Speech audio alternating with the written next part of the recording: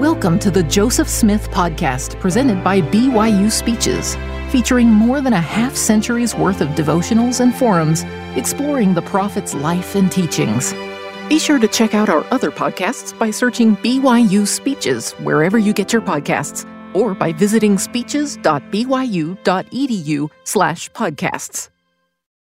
Brothers and sisters, it is such a surreal experience to be standing here talking to you today. 48 years ago, I first set foot on this campus as a 17-year-old freshman. I remember attending BYU devotionals in the Smith Fieldhouse because there was no Marriott Center yet, and listening to the speakers just like you are today. Things have changed a lot since then. The female students, back when I was attending BYU, were not allowed to wear pants on campus. Yes, we were cold all winter long. We whitewashed the Y on the mountain every year with a very long bucket brigade, and the Y was lit with real fire. David O. McKay was the prophet, and Lyndon B. Johnson was the president of the United States, and our family had lost a good friend in the war in Vietnam. The good news is that I did graduate from BYU. The bad news is that it took me 41 years to do it. By showing you this picture, I'm really putting myself out there, I know, but that's how happy I was. I don't recommend that educational strategy for any of you. I can assure you that there is nothing in my life that could possibly have given me the notion that someday I would be standing at a podium in the Marriott Center giving a devotional address. But just as with so many events that have taken place in my life during the last 3.5 years, I truly relate to something that Sister Marjorie Hinckley was frequently heard asking: how did a nice girl like me get into a mess like this? Maybe there are some lessons to be learned from this. Well, the month of December is the birth month of the prophet Joseph Smith, and with that as inspiration, I would like to talk about 3 principles inspired by the early life of Joseph Smith that might be of value in your current situations and lives. President Gordon B. Hinckley once quoted E.T. Sullivan, who said, "When God wants a great work done in the world, or a great wrong righted, he goes about it in a very unusual way. He doesn't stir up his earthquakes or send forth his thunderbolts. Instead, he has a helpless baby born." After a long period of spiritual darkness, the time had come to fulfill the promises of the Lord that the Church of Jesus Christ of Latter-day Saints would be restored. Well, the Church of Jesus Christ would be restored to the earth with all of the keys and authority found in the original church in Christ's day. How would the Lord accomplish this great task? A baby was born. On December 23rd, 1805, a poor farmer's wife by the name of Lucy Mack Smith gave birth to a baby boy who was named after his father, Joseph Smith. He was their 4th child. He had 2 older brothers and an older sister. Who could have guessed that this little obscure baby boy born in a small rented house in the woods of Vermont to a family of very meager means would one day be described like this: Joseph Smith, the prophet and seer of the Lord, has done more, save Jesus only, for the salvation of men in this world than any other man that ever lived in it. And so we learn our first lesson from Joseph Smith's simple beginnings. I testify that Joseph Smith was foreordained in the premortal life to be the prophet of the restoration. He was born with certain gifts and abilities which he worked hard to develop. He took advantage of every possible opportunity to learn and grow. He was willing to stretch and extend his capacity, all of which helped him fulfill his mission. I also testify that each one of you came to earth foreordained to accomplish certain things. Just as there was nothing very remarkable about that little baby boy born in the woods of Vermont, it is perhaps hard to understand that you have the potential to make a great difference in the world. I assure you that every single person sitting in this audience today has the capacity to become a mighty tool in the hands of the Lord in accomplishing deeds of eternal worth. I suspect if we could see ourselves as the Lord sees us, we would all be astounded at our potential. Each of you, both men and women, need to understand that you have been given great opportunities for a uniquely balanced education And my hope for you is that you don't sell yourself short. We as a people put a high priority and premium on marriage, motherhood, and fatherhood, and rightly so. Eternal families stand front and center in our theology and doctrine. The roles of mother and father are the most important callings you will ever have in this life and the next. This is the time to be earnestly seeking for an eternal relationship, but it is also time for education and preparation, and all of you should be aiming for the stars. Stretch yourselves. Take advantage of every opportunity to grow, to learn, to gain experience, and to further your education and learning. There may never be another time in your life where the opportunities for expanding your intellectual capacities will be available like they are at this phase of your life. Everyone has a different path for his or her life. In all of your learning, learn to listen to the promptings of the Holy Ghost, which will help you make important decisions regarding your future. When and if marriage opportunities come, you will make a better wife, husband, mother, and father because you have taken advantage of this time to educate yourself. If marriage is delayed for you, your life will be richer and you will have more to contribute because you took advantage of every opportunity for learning and knowledge. One of the first scriptures I ever memorized was from Doctrine and Covenants, section 130, verses 18 and 19. Whatever principle of intelligence we attain unto in this life, it will rise with us in the resurrection. And if a person gains more knowledge and intelligence in this life through his diligence and obedience than another, he will have so much the advantage in the world to come. The only things we take with us into the next life are the desires and character traits we develop, our family relationships, and the knowledge we gain. May we let that be our guide for where we spend our time and efforts in this life, and realize that now is the prime time through our diligence and obedience for the gaining knowledge phase of this equation. Intelligence and knowledge are not just educational in nature. They also involve the quest to perfect ourselves in all areas of our lives. Are you living up to your potential and being true to your knowledge of who you are? Too often we become content with mediocrity in our standards, in our behavior, in our relationships, and certainly in our quest for spiritual and intellectual enlightenment. If you are not living up to the privileges you have been given in this life, now is a good time to reevaluate where and who you want to be now and in a few years, and begin making changes that will help you rise above the commonplace which the world finds acceptable. Joseph Smith was many things, but one thing he never settled for was being average or mediocre.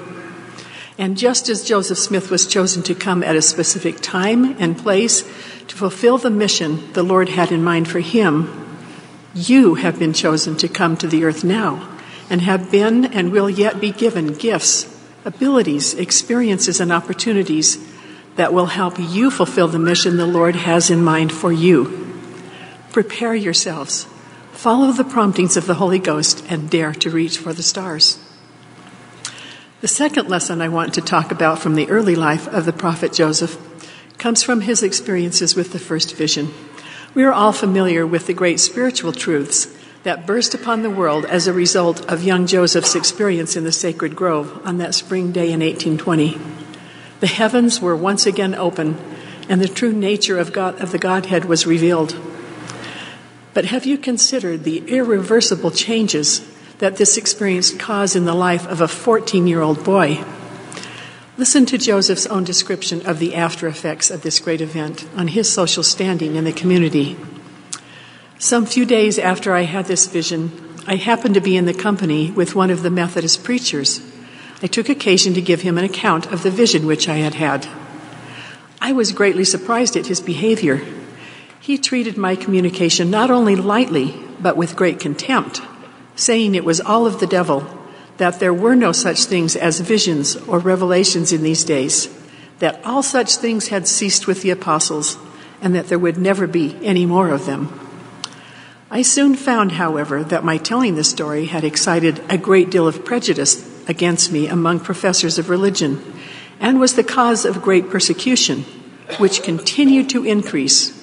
And though I was an obscure boy, only between 14 and 15 years of age, and my circumstances in life such as to make a boy of no consequence in the world. Yet men of high standing would take notice sufficient to excite the public mind against me and create a bitter persecution. And this was common among all the sects, all united to persecute me. Think back to your 14-year-old self. How would you have reacted if all of the trusted adults outside of your family began to make fun of you and persecute you? Would you begin to doubt yourself? What about our current culture? We all have devices that have the capacity to dispense a constant stream of information as well as misinformation to us, wherever we may find ourselves, waiting for the bus, sitting in a classroom, at home, in our rooms. What filters do we have in place for deciding what to pay attention to, what to believe, what we let influence us? Listen to Joseph Smith's words describing the filter he used as he was pummeled with opinions and persecution. I had actually seen a light, and in the midst of that light, I saw two personages, and they did in reality speak to me. And though I was hated and persecuted for saying that I had seen a vision, yet it was true. And while they were persecuting me, reviling me, and speaking all manner of evil against me falsely for so saying, I was led to say in my heart, why persecute me for telling the truth? I have actually seen a vision. And who am I that I can withstand God? Or why does the world think to make me deny what I have actually seen? For I had seen a vision. I knew it, and I knew that God knew it, and I could not deny it. Neither dared I do it. At least I knew that by so doing, I would offend God and come under condemnation. Even at the tender age of 14, Joseph relied upon what he knew to stand up to the skeptics surrounding him. I believe we also receive help from the Lord as we exercise faith in what the Lord has given us in our lives. We have been baptized. We have entered into a covenant relationship with our Heavenly Father. Many of you have made sacred covenants in the temple. As we keep moving forward with faith, He has promised us, I will go before your face. I will be on your right hand and on your left, and my spirit shall be in your hearts, and mine angels round about you to bear you up. I love the lesson from Oliver Cowdery's experience, described in the sixth section of the Doctrine and Covenants. The Lord asks Oliver to think back on a time when his prayers were answered and he received a feeling of peace. He asks him, what greater witness can you have than from God? I believe the Lord wants us to remember the times we have felt the Spirit and use our past experiences to strengthen us and enable us to defend our faith. You have received the promise of help in times of need. You have at times felt the Spirit in your lives. You have experienced the joyous fruits of living the gospel. When opposition comes or you are going through a trial where it is hard to feel the Spirit, remember the times you have received that witness and hold on to your faith with both hands and all of your strength. Elder Ronald A. Rasband in the most recent General Conference said, I encourage you to recall, especially in times of crisis, when you felt the Spirit and your testimony was strong. Remember the spiritual foundations you have built. He goes on to say, never forget, question, or ignore personal, sacred experiences. The adversary's design is to distract us from spiritual witnesses, while the Lord's desire is to enlighten and engage us in His work. When you're confronted with questions, skepticism, and doubts coming from the outside world, take the wise advice of an apostle of the Lord who said, first doubt your doubts before you doubt your faith. Each of you has surely received at some point in your life a witness from God, similar to Oliver Cowdery. Don't be too quick to reject those experiences in favor of something you read on the internet. Let the Holy Ghost be your filter for truth. Elder Neal A. Maxwell once observed that some insist upon studying the church only through the eyes of its defectors, like interviewing Judas to understand Jesus. I urge you to seek truth from pure sources which you know you can trust, the Scriptures, the words of the living prophets, and the whisperings of the Holy Ghost. I urge you to learn from the strength and steadiness of a 14-year-old boy who trusted what he had seen and felt and never wavered in his faith. Another of the great lessons we learn from Joseph Smith's life has to do with repentance. He was a very young prophet of only 22 years of age and was early in the process of translating the Book of Mormon when he gave in to peer pressure and made a significant error in judgment. It resulted in the loss of the first 116 pages of the translation of the Book of Mormon. He was chastised severely by the Lord, who told him, "You should not have feared man more than God. Thou wast chosen to do the work of the Lord. But because of transgression, if thou art not aware, thou wilt fall." Put yourselves in the shoes of this young prophet. Can you imagine how he must have felt as this whole episode unfolded? Perhaps he understood that he had been entrusted with something of indescribable eternal importance, and he had let the Lord down. Can we not all relate to those feelings? We are all human, which means we're going to sin and make mistakes. But listen to what the Lord tells Joseph in this same section just a few verses later. "But remember, God is merciful. Therefore repent of that which thou hast done, which is contrary to the commandment which I gave you, and thou art still chosen, and art again called to the work." What healing balm that must have been, those words, to hear from the Lord to the prophet Joseph Smith. He knew there was hope, and that the Lord is loving, forgiving, and will always allow us to start again. The ability to repent of our sins is one of the most basic and yet glorious doctrines of the gospel. It is a gift extended to all of God's children, and it is possible because of the atonement of the Savior Jesus Christ. His invitation to us is tender, personal, and filled with love. He has said to all, "Will ye not now return unto me, and repent of your sins, and be converted, that I may heal you? Yea, verily I say unto you, if ye will come unto me, ye shall have eternal life. Behold, mine arm of mercy is extended towards you, and whosoever will come, him will I receive, and blessed are those who come unto me." It is easy to think of the principle of repentance as a negative thing, something we need only for the really serious sins, those that require a visit to the bishop's office. But sincere repentance is certainly necessary and a part of overcoming serious sin. But in reality, repentance should be part of our daily thoughts and behavior. It is a change of mind and heart that gives us a fresh view about God and about ourselves and about the world. Daily course correction is what helps us progress, improve, and change day by day and year by year. The atonement of Jesus Christ is what makes it possible for us to both overcome serious mistakes and to be a better person today in our habits, relationships, and thoughts than we were yesterday. It is a joyous blessing and gift that gives us hope. Without repentance, there is no hope, only despair. As we look at Joseph Smith's experience with the last 116 pages, we see that he learned from his mistakes. You will notice that from that point on, he doesn't badger or question the Lord when he doesn't like an answer he's received in prayer. I'm guessing that the way he felt when he thought he had lost his prophetic call is something he remembered for the rest of his life. He was asked to do some hard things, some unpopular things, but he never wavered. I think we would all love to be more like the prophet Joseph Smith and learn from our mistakes. Nevertheless, take heart in the Lord's promise that despite our sins, his hand is stretched out still, and it always will be. I love the prophet Joseph Smith. His life, example, and experiences provide a rich resource for our learning and understanding of gospel principles. I've mentioned only 3 today: striving to be the best we can be, holding on to our faith in the face of criticism, and making repentance a part of our daily lives. A close study of the life of this prophet of God will yield many more rich and important life lessons.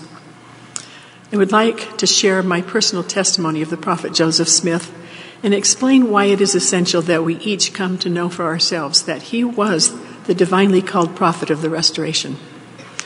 When I was a young girl of about 7 or 8 years of age, I loved to read.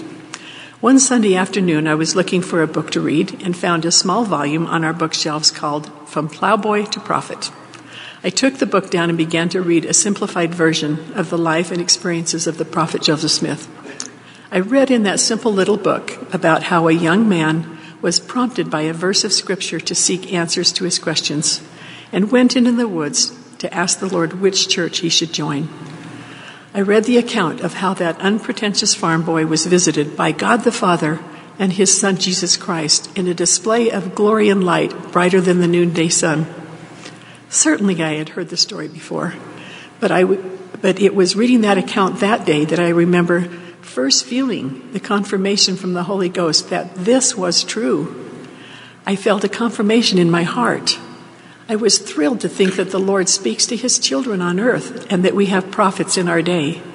It was the beginning of my conviction and testimony of the restored Church of Jesus Christ being established in these latter days. In the beginning, it was a childlike faith, but it was enough. Later, as a seminary student, I read the Book of Mormon. I really didn't have to ask if it was true. As I read, I felt that now familiar warmth and confirmation from the Spirit that this was everything Joseph Smith claimed it to be. And it was a confirmation of his mission. If the Book of Mormon is true, then it is further proof that Joseph Smith is a prophet of God. Later in my life, I was called to be an early morning seminary teacher, and that year the course of study was the Doctrine and Covenants and Church History. All of our children were in school during the day, and I found myself sitting at our dining room table each day with every book about church history I could lay my hands on. I sat for hours every day, immersed in reading everything I could about the life of Joseph Smith, the early accounts of church history, and the revelations received. I could not get enough. I was riveted. It's interesting, as controversial questions have arisen in more recent times about Joseph Smith and some aspects of church history, I feel grateful now for that time in my life. I read all of those things years ago as I studied the life of Joseph Smith and the history of the early days of the church. I am already familiar with the many of the slanderous reports made by the prophet's detractors in his time. So when they begin to surface now as new information, my response is, really? This old stuff? Accurate knowledge together with faith is the best defense against skepticism.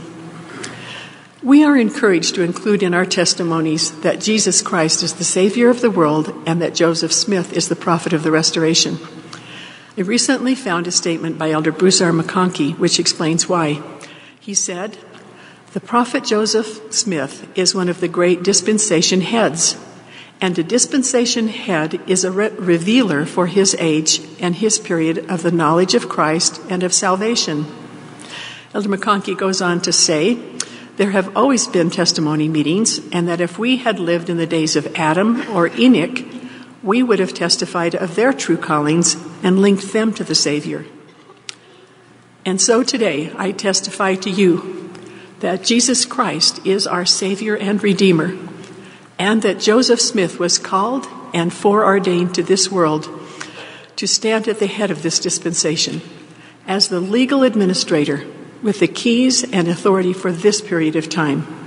He is the revealer of the knowledge of Jesus Christ and salvation for our day. I testify that in his life we can learn many important gospel lessons to inspire and guide our lives.